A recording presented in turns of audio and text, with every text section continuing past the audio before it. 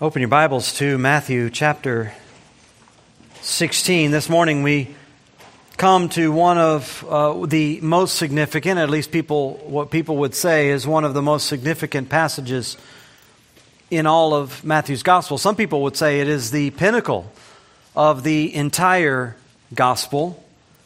It certainly is one of the most significant passages when it relates to the issue of the church. It provides some helpful clarity on an important topic, that is to say the church, because while the concept of church is fairly familiar to most people, the actual definition of it can be a little clouded, and understanding of its purpose even more so. The word itself has sort of a definitive history, the word church, that is. Some of you may know that it translates the Greek word ekklesia, but the word itself, church, comes from a different sort of Greek heritage. It comes from the combination of two words, kyria and kon, combined for kyriakon, which means Lord's house. Kyriakon in the early church became kirka, which then became kirka, and by the time English language formed, kirka became church. So in its etymology, it basically means the Lord's house. But we know, obviously, that the word is used in much more varied ways today. It might refer to a congregation of people meeting at a particular location. It might refer to an entire mass of people across the entire globe who identify with Christ. It might refer to a building, obviously, or any group of people associated with that building. It could refer to a denomination, a group of people who align around a common profession or doctrinal statement or an ecclesiological authority over them. And so we have, of course, all kinds of various denominations. There is obviously the Catholic Church and then the Protestant Church. And within the Protestant Church, you have Anglicans and Methodist Church and Baptist Church and Presbyterian Church and Nazarene Church and all kinds of churches. And even apart from that, people speak of churches according to style. You have traditional church or contemporary church or fundamentalist church or progressive church or seeker church or emergent church or in more contemporary terms, woke church. So you have all these sort of styles of churches with all these ideologies that are swirling around them. And of course, with all of that going on, it's sometimes helpful to just come back to a basic idea, an original idea of what a church is, what it's meant to be. And today we come to a passage that should help significantly in clarifying that and thinking more accurately and speaking more accurately about the church. One of the reasons for that is because what we come to today comes straight from the lips of Jesus. It's one of only two places he ever actually discusses the church. The word only occurs on the lips of Christ twice in the Bible, and this is the first of those two places. So we might say this is the core, this is the fundamental idea of a church in Jesus' mind. And this is helpful again because I believe there is increasing confusion. People apply the label of church to all kinds of things that increasingly have little to do with what Jesus originally had in mind when he spoke about the church. They apply the term church to all kinds of groups that have wildly divergent beliefs and theologies and ideologies. In some cases, they're little more than social or political movements with some thin veil of Christian identity. I remember going to a conference here in Atlanta years ago and listening to a debate on stage among a number of pastors of African American churches, and they were debating certain things about the black church, and the black church this and the black church that, and it went on for quite some time. And I remember some guy on the stage, just at one point saying, could we just stop for a minute and stop talking about the black church and just talk about the church? Which I thought was a very, very insightful, clarifying moment there. Because once you start adding all these labels, all these sort of subgroups, you can get more and more distant from what the whole idea is. And it's not anything particular with the African American church. It could be any church, any label that you put on that. You begin to think about all these groups within the church and outside of our boundaries. They can create all kinds of negative connotations, have negative experiences or negative headlines that people might associate with the church, none of which actually have anything to do with what Jesus originally thought of as the church. Or on the other hand, you might associate with some group of people who've labeled themselves as a church, but they have already begun to morph into something other than the church in the sense that Jesus had in mind.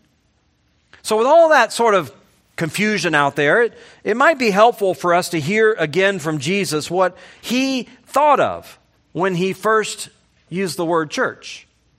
And to do that, we find ourselves here in Matthew 16 and verses 13 through 19. And to get us started, I want to just read this familiar passage for us this morning. Verse 13, we can pick it up, and it says, "Now when Jesus came into the district of Caesarea Philippi, he asked his disciples, 'Who do people say the Son of Man is?' And they said, 'Some say John the Baptist, others say Elijah, others Jeremiah or one of the prophets.' He said to them, 'But who do you say that I am?' Simon Peter replied, 'You are the Christ, the Son of the living God.' Jesus answered him, 'Blessed are you, Simon Bar-Jonah, for flesh and blood has not revealed this to you, but my Father who is in heaven. And I tell you, you are Peter, and on this rock I will build my church, and the gates of hell shall not prevail against it. I'll give you the keys of the kingdom of heaven, and whatever you bind on earth shall be bound in heaven, and whatever you loose on earth shall be loosed in heaven.' Then he strictly charged the disciples to tell no one that he was the Christ." This passage drives home for us some truths about what the church is really about, what Jesus really thought about the church. As I said, he only mentions the word church twice in all of his teachings. This is the first one. And when he does talk about the church, he never talks about buildings, and he never talks about programs, and he never talks about social issues, and he never talks about all the things that seem to dominate the focus and attention and writing and literature of so many people who talk about the church today. He talks about some very different things, some more fundamental things. And if it's not obvious to you already, as we've read through these verses, I believe it will become obvious that Jesus has a much more distinct and narrow idea about the church than what most people might think when they think about the church. And we get all that by hearing Jesus' declaration, by understanding his declaration that he will build his church. And from this passage, we get a pretty clear understanding of the kind of church that he wants to build. The kind of church he wants to build. It's going to be marked by four distinct characteristics, four distinct traits here.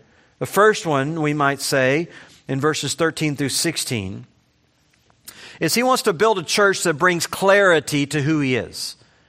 He wants to build a church that brings clarity to who he is. In fact, the whole discussion here is centered around this one dominant question from verse 16. Who do you say that I am? That's what it's really all about. That's the dominant question that launches this whole discussion, the dominant question that ought to occupy every church's attention. Who is Jesus? Now, before we really begin to look at the answers to that, we probably should sort of understand why he's even having this discussion to begin with. We're told that he is in Caesarea Philippi when all of this discussion arises, which was outside of Israel's territory, and as we've seen in the past couple of weeks, Jesus was doing this. He was moving outside of Israel's territory increasingly because not only the pressures of the crowds and the threat of the leaders of Israel, but also just for personal rest and personal recuperation.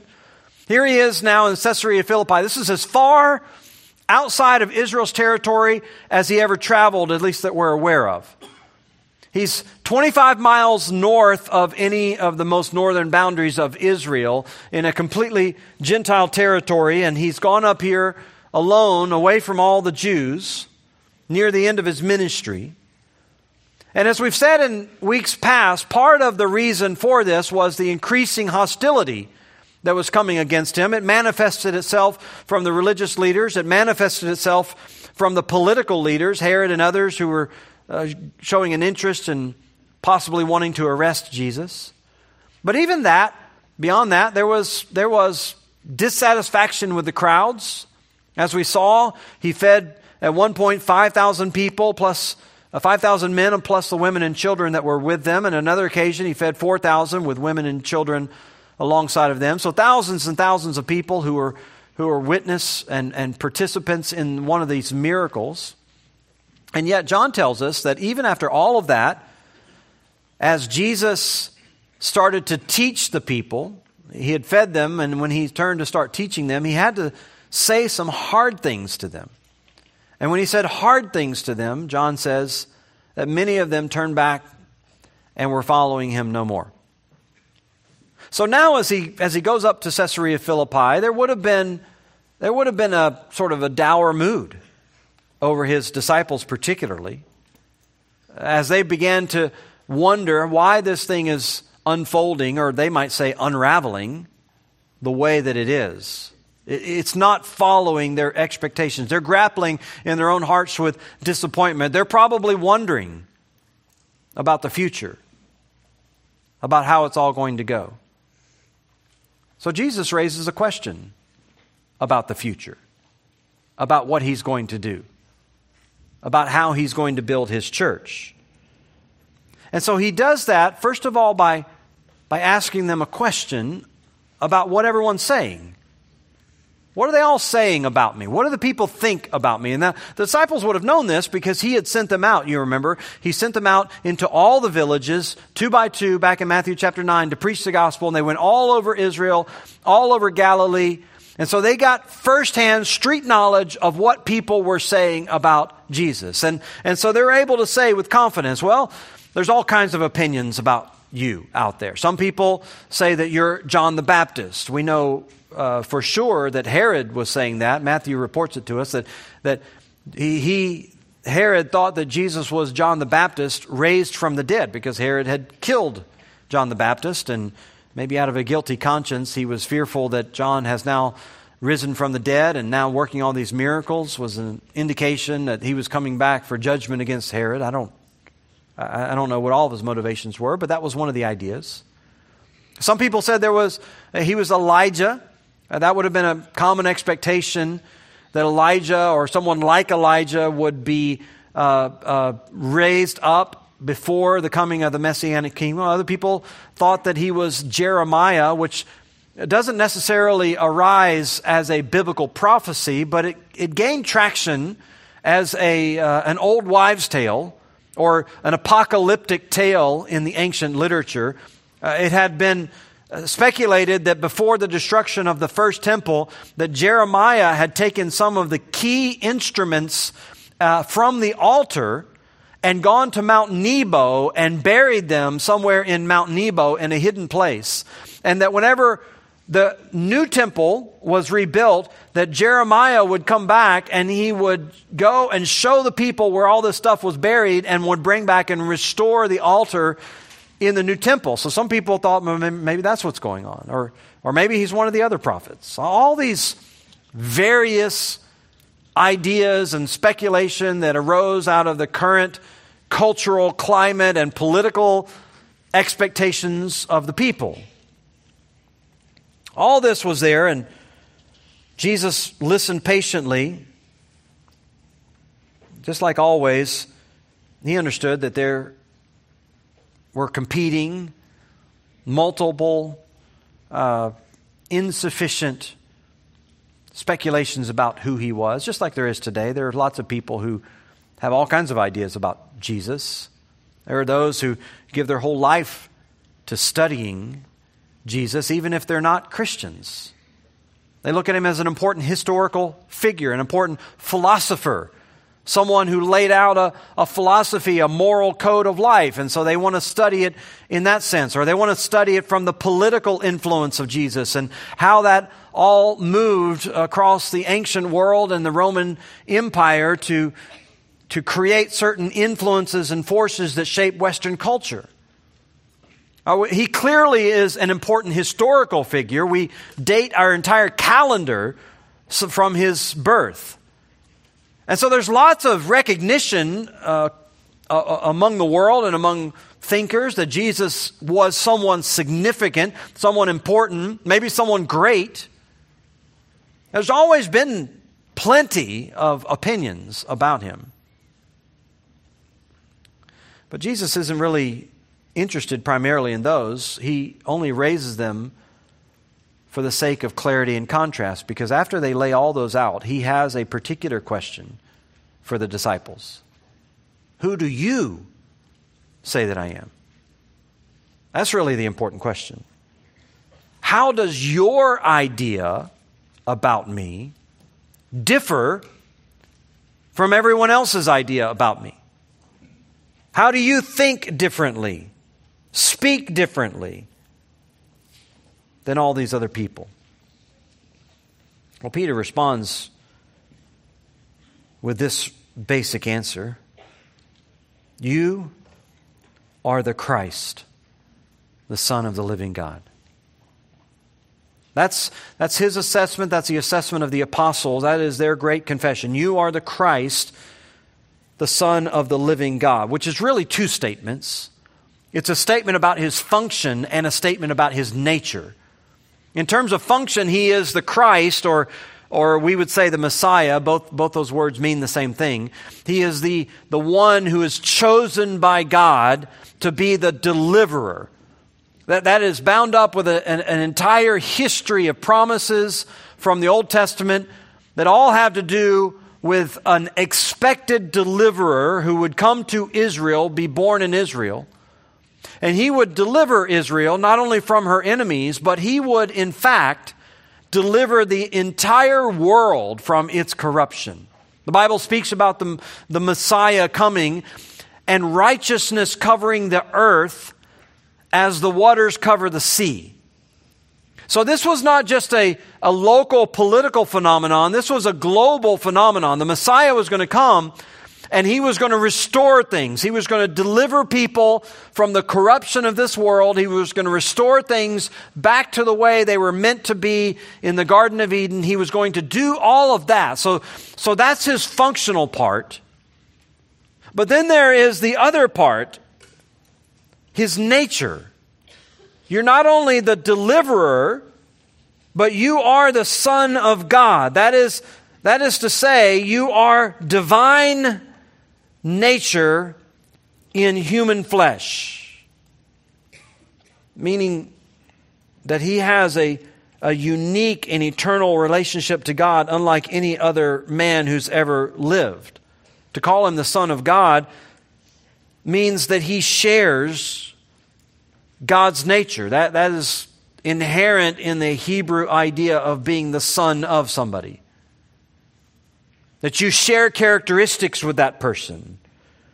And in this case, you share the nature and the essence of God. You are divine like God. That's what he's saying.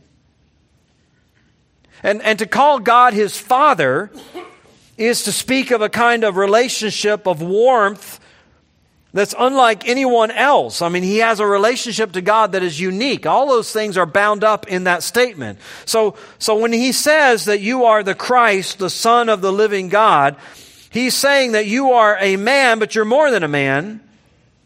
You're worthy of everything that God is worthy of. You're worthy of our worship. You're worthy of our adoration. You're worthy of our love. You're worthy of our unreserved obedience. You're worthy of all that stuff. This, of course, wasn't a leap suddenly or a wild guess for Peter. He had been thinking about this for a long time. The very first time he met Jesus, he recognized something unique. You remember? He was walking on the shores of the Sea of Galilee, Jesus was. He saw Peter out. He told Peter to launch out his boat, cast his net, and they couldn't pull in the fish. And at that point, Peter falls on the deck of his boat and cries out, "Depart from me, for I am a sinful man, O Lord." He knew immediately from the first day he met Jesus, this is not an ordinary man. And that would be confirmed as he walked with Jesus for the next 2 years and he saw miracle after miracle performed. He saw entire towns where disease was eradicated. Jesus would arrive in a town and people would start to bring their sick and their infirmed, and they would lay them at Jesus' feet, and it would go on all day long, hour after hour, until every person in the village, every person in the community was healed. And he was eradicating disease and illness from entire villages, and Peter watched that a day after day after day. He watched Jesus take a few loaves and feed thousands of people. He watched Jesus walk on the water and calm the seas. He watched him bring people back from the dead. He saw it. So he knew this was not like any other man. Not only that, but he heard the words of Christ, words that the crowds were saying are not like anybody else. He speaks like someone we've never heard. He speaks with authority unlike anyone we'd ever heard, the crowds were saying. Peter felt that. He heard that. In fact, when everyone else started to abandon and Jesus turned to Peter and asked him, "Do you want to go too?" Peter said, "Where would I go? You have the words of eternal life. Your words are not like any other words I've ever heard from any other person. Your words are unique. Your words are powerful. Your words deliver truth and hope. They deliver clarity. You are not a normal person. There's something unique." And he knew that. And so when it comes time for this confession, I'm sure Peter has been pondering these things in his heart for quite a long time. And so he's ready with his answer. You are the Christ, the Son of the living God. Everything that Jesus says in the following verses are all arising out of this question, out of this response. Really, before we get to all that, we have to recognize that this is the core of everything that Jesus has to say about the church. In other words, we recognize right away from this interchange that the church is not a collection of folks who just happen to have some sort of vague sense of spirituality. It's not a collection of people who feel a certain sentiment about Christ or who just simply think that he might be an aid to their life, a help to where they're trying to go. It's not a group of people who gather for a motivational speech on a weekly basis or just enjoy singing together or carrying on old traditions. None of that is really what a church is in the mind of Christ. It is essentially an assembly of people who believe from the heart the same things that Peter just confessed. That unlike anything else anyone might think about Jesus, these are people who have a crystal clear affirmation that he is the only deliverer from our sin, and he is the deliverer from our sin because he is the Son of God. That is to say, he is God in human flesh. This is much, much more than just simply some good feeling about Christianity or some good feeling about Christ. The true church is a church that has a clear testimony like this. So this lays the first foundation stone, you might say, of the church that Jesus is building. It's laid on this confession, no other competing ideas, no other competing notions, no other vague sense of how salvation is achieved or who Jesus is among all the philosophers of the world. The church is built on the crystal clear conviction and proclamation of the identity of Christ. But there's more you learn about the church as you keep reading in verse 17, because we hear from Jesus that this belief that they have, this crystal clear conviction that they have, it comes to them by God's grace. That's what he tells Peter. When Peter says this, Jesus gives his response in verse 17, "Blessed are you, Simon Bar-Jonah." And the word Bar-Jonah just simply means the son of Jonah or the son of John, you might translate it. The word bar in Hebrew is the word for child or son. And so he's just simply saying, Peter, you are the son of John, and yet you're blessed. Now this is actually a profound contrast. I mean, Peter has just declared Jesus to be the Son of God. He has all the nature of God. He has the characteristics of God. And here he responds to Peter and says, well, you're the son of John. You have all the characteristics. You have all the identity. You have all the nature of your father, John, which is to say you have all the characteristics and identity and nature of a human being, like every other human being who's fallen, who's flawed, who's full of error and sin, who has all the weakness and is susceptible to destruction and death. You have all of that humanness, and all of that's highlighted by calling him the son of John or the son of Jonah. You have all the limitations that every other human being has, and yet you are blessed. You're blessed not because of who your father is. You're blessed not because of the heritage that you have or the upbringing that you have or any of those other things. You are blessed not because of flesh and blood, because as Jesus says there in verse 17, flesh and blood didn't reveal to you what you just said. Flesh and blood, they're just an idiom for other human beings. Your belief, your crystal clarity in who I am, your crystal clarity in my salvation didn't come from other human beings. It didn't come from your upbringing. It didn't come from your dad or from your mom or from a good home environment. It didn't come from other people, their insights, their particularly persuasive interaction or arguments in your life. It didn't come from your own efforts or your own insights or some natural keen ability that you have to make good judgments about what's true and what's... None of it. It didn't come from any of that stuff. None of that you might just call natural. That which is natural to you. Flesh and blood. You didn't understand any of these things from anyone, including yourself. Belief doesn't come that way. It doesn't come from your religious tradition or your calculations. It doesn't come from your own nature and personality. It doesn't come from flesh and blood. There's nothing in the human realm that leads to this. It comes, Jesus says, from my Father in heaven. He's the one who revealed it to you. This is the only way that you know it. The only way you know this crystal clear conviction, the only way you know that Jesus is the deliverer, and the only way that you know that He is none other than God in human flesh is when God makes it known in your heart.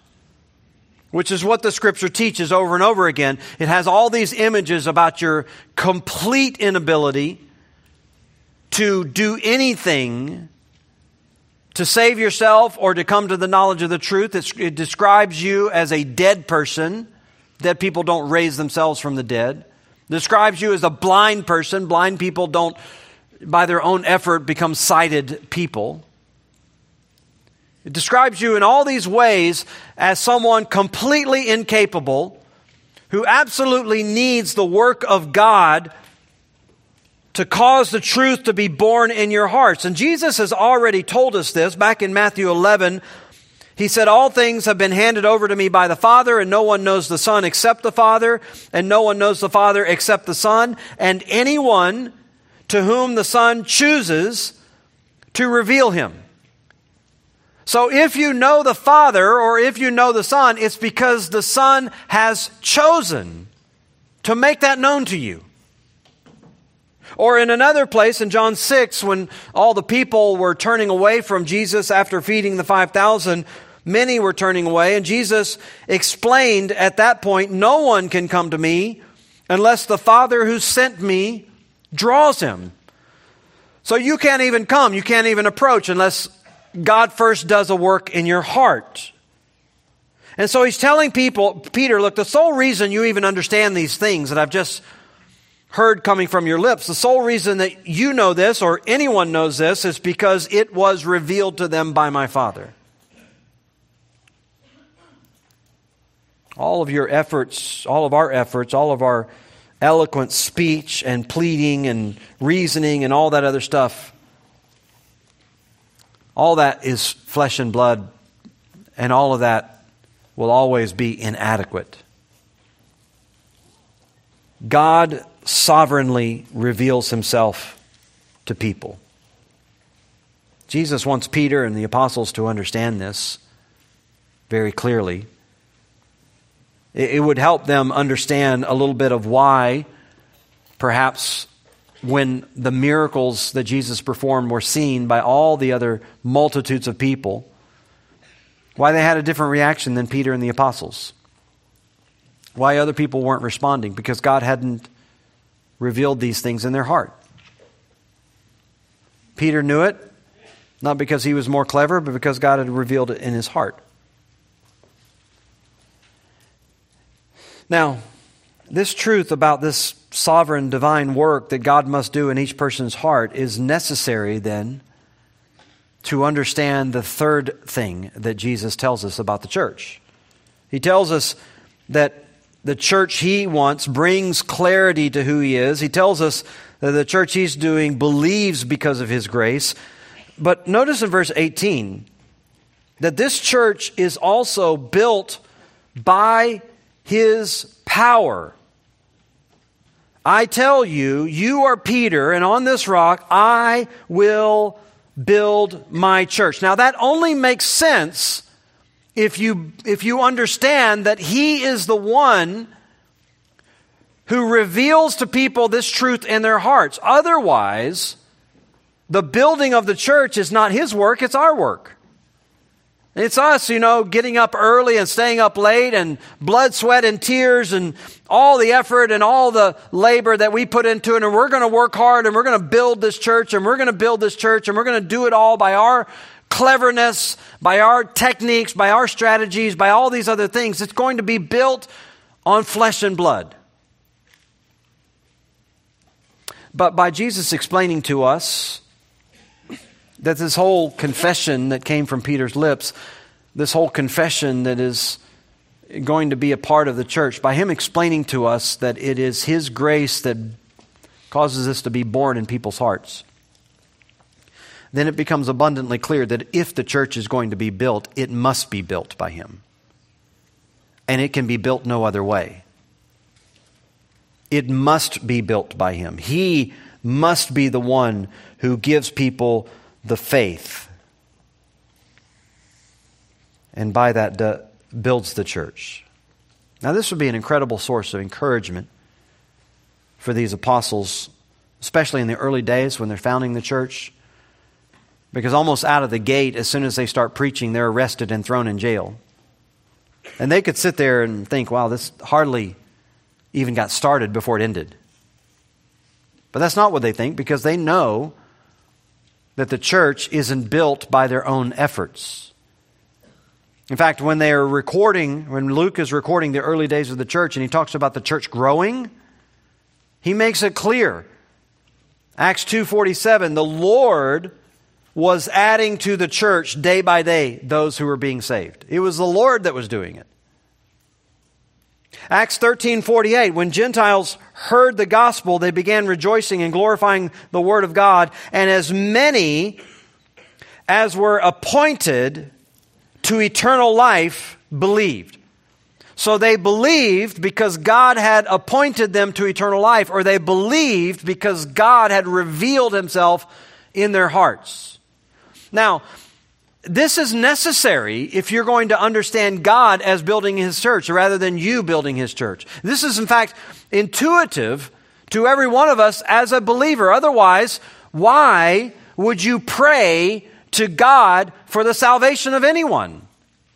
If you thought that God wasn't integral, if you thought that God wasn't in control of those who are being saved and those who are being added to the church, if you didn't think that God had really any control over that, why even bother to pray for the lost?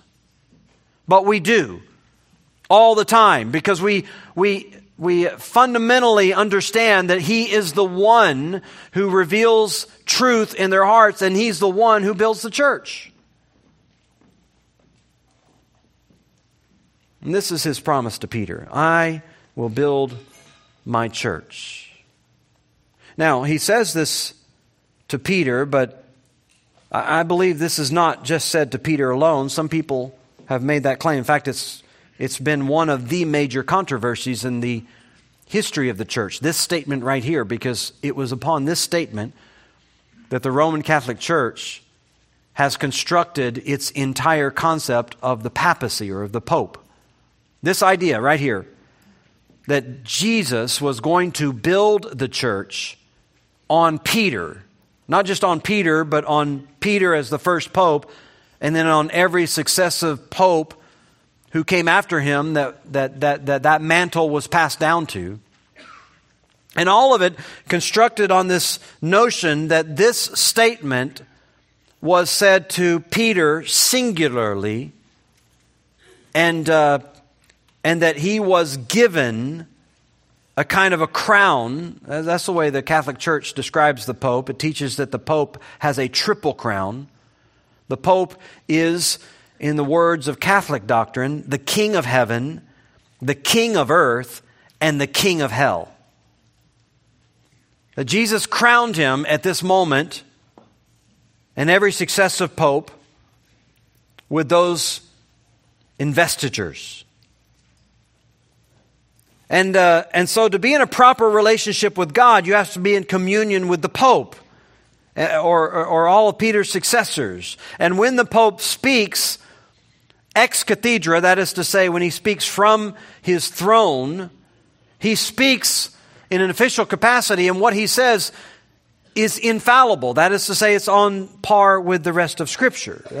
All that stuff has really been built on this fundamental notion that Jesus is telling Peter, I'm going to build the church on you. But is that really what this is all about? I mean, this establishing of the Pope, the papacy. If it is, it would at least be ironic, because down in verse 23, almost as soon as this sort of glorious interchange takes place, Jesus is turning around and calling Peter Satan. Get behind me, Satan. You are a hindrance to me. Not a great start to the guy you're going to build the church on. Later on in Matthew 18, the disciples asked Jesus a straightforward question: who's the greatest in the kingdom of heaven?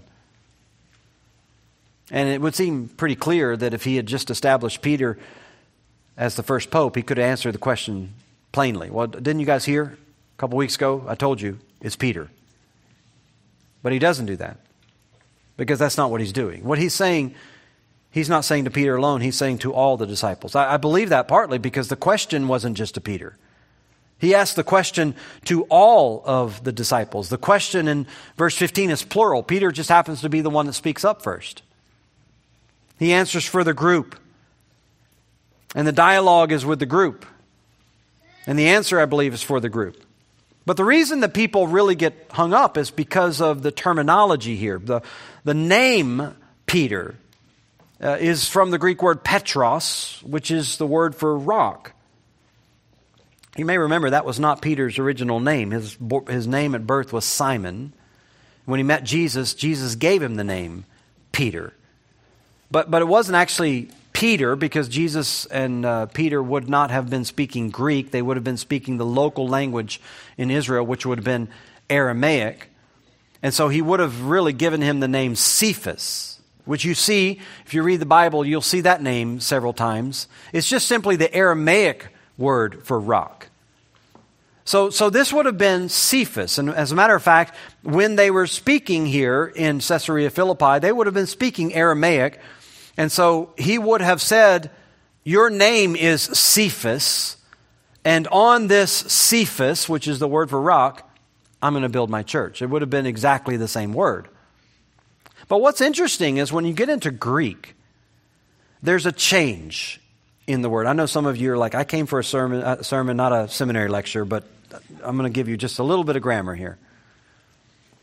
In Greek, the word for stone has a masculine and a feminine form. The masculine form is Petros, which we translate Peter. The feminine form is the word Petra, and it's the common word for rock. This would have been the word that people would have used in everyday language. And Matthew didn't write in Aramaic. He wrote his gospel in Greek. And so when we have the Greek text come down to us and we translate it into English, what we see are two different words. We see Jesus address Peter as Petros, the masculine form, and on this Petra, the feminine form, I'm going to build my church. Now, a lot of people say, well, Matthew writes it that way, but in the original language, they would have just been using Cephas both times. You're Cephas, and on Cephas I'll build my church. Matthew just does that because it's the conventions of grammar. The word in everyday language is feminine, but Peter is a man, so he has the masculine form. And so just as a convention of grammar, when he addresses Peter, he uses the masculine. And when he says, I'm going to build the church on this rock, he goes back to the conventional form, which is feminine. But still, he's referring to Peter. You can't get caught up in the grammar, they would say. But actually, I think it's missing the forest for the tree. Because the reality is, both words mean rock. Peter's name means rock in the masculine. And in one case, if Jesus is referring to Peter, he uses the masculine. And in the other case, if Jesus is referring to Peter, he would also use the masculine. In other words, the fact that Matthew changed the gender indicates that, at least in Matthew's mind, the second reference to rock is not a reference to Peter. Otherwise, he would have kept it masculine the whole time. He's like, whoa, okay, whoo, that's too much. Well, let me just clarify things for you. Jesus is not saying that he's going to build the church on a single person, or a single office, or a single pope, or any of those things. He's declaring that Peter has this name, but he's going to build his church on a solid foundation that is similar to Peter's name, but not exactly the same. A rock like Peter. Well, what's the rock?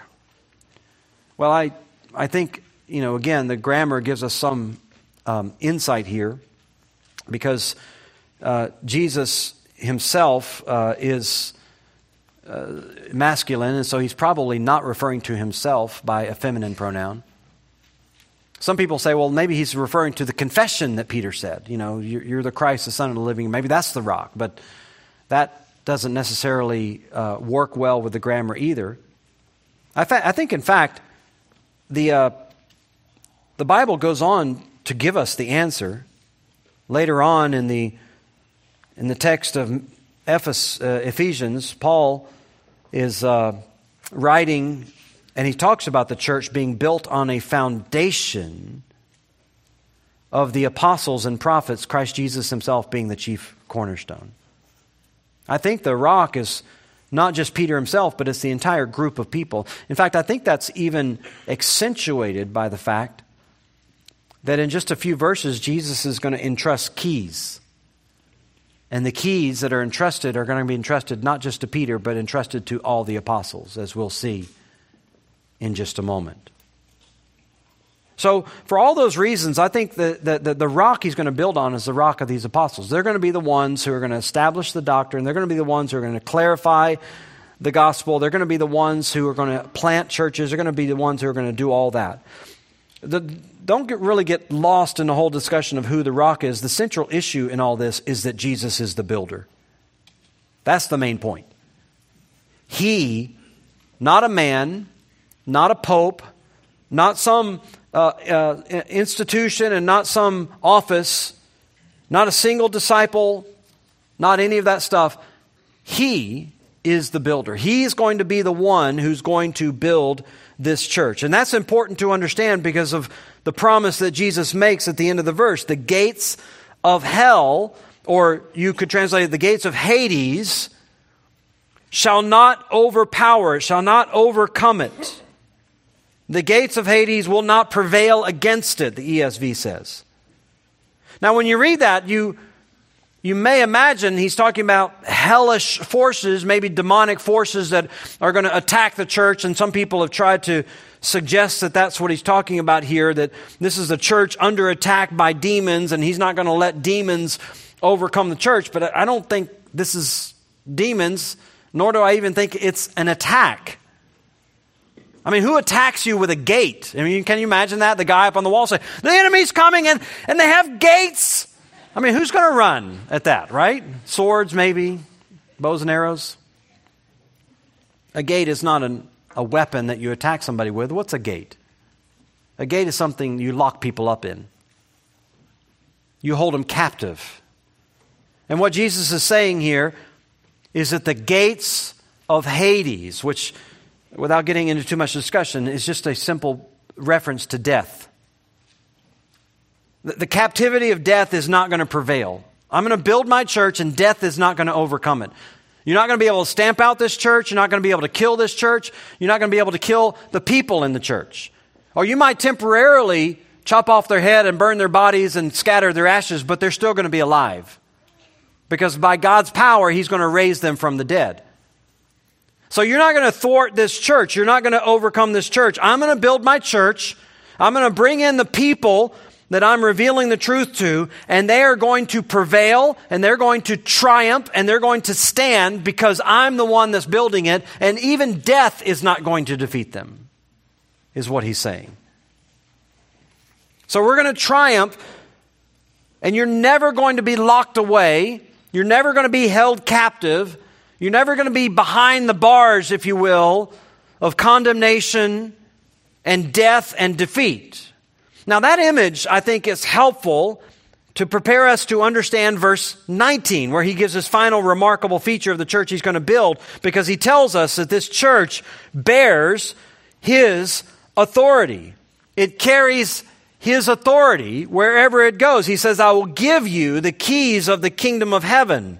And whatever you bind on earth will be bound in heaven. Whatever you loose on earth will be loosed in heaven. Now the person with the keys is obviously the person who has the power to unlock the door, which is the very image. They have the power to unlock the gate, we might say. The very image he had just been using.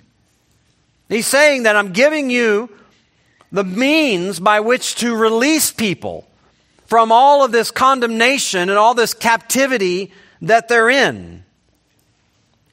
Now, the Catholic Church, again, has tried to take this as a justification for their notion that the Pope has unique and sole authority on earth to personally absolve people from their sins or to personally condemn them. If you ever see the seal of the papacy and the Vatican, what is it? It's two keys crossed with each other. So that they think that these keys have not been handed to the church in general. These keys have been handed to Peter. He's the sole one. And if you want to have your sins absolved, you must go through the Pope or through one of his emissaries, the priest. That's why you go into a confessional booth and sit across the way and tell your sins to a priest so that he can absolve you of your sins or give you certain things to do to be absolved. All that stuff is done through the delegated authority of the Pope, who has this power on earth to forgive sins. But all that misunderstands what Jesus is saying here. He's not suggesting that we have some sort of authority for the forgiveness of sins. I think to understand this a little bit better, it may be helpful to hear Jesus using this image in another context.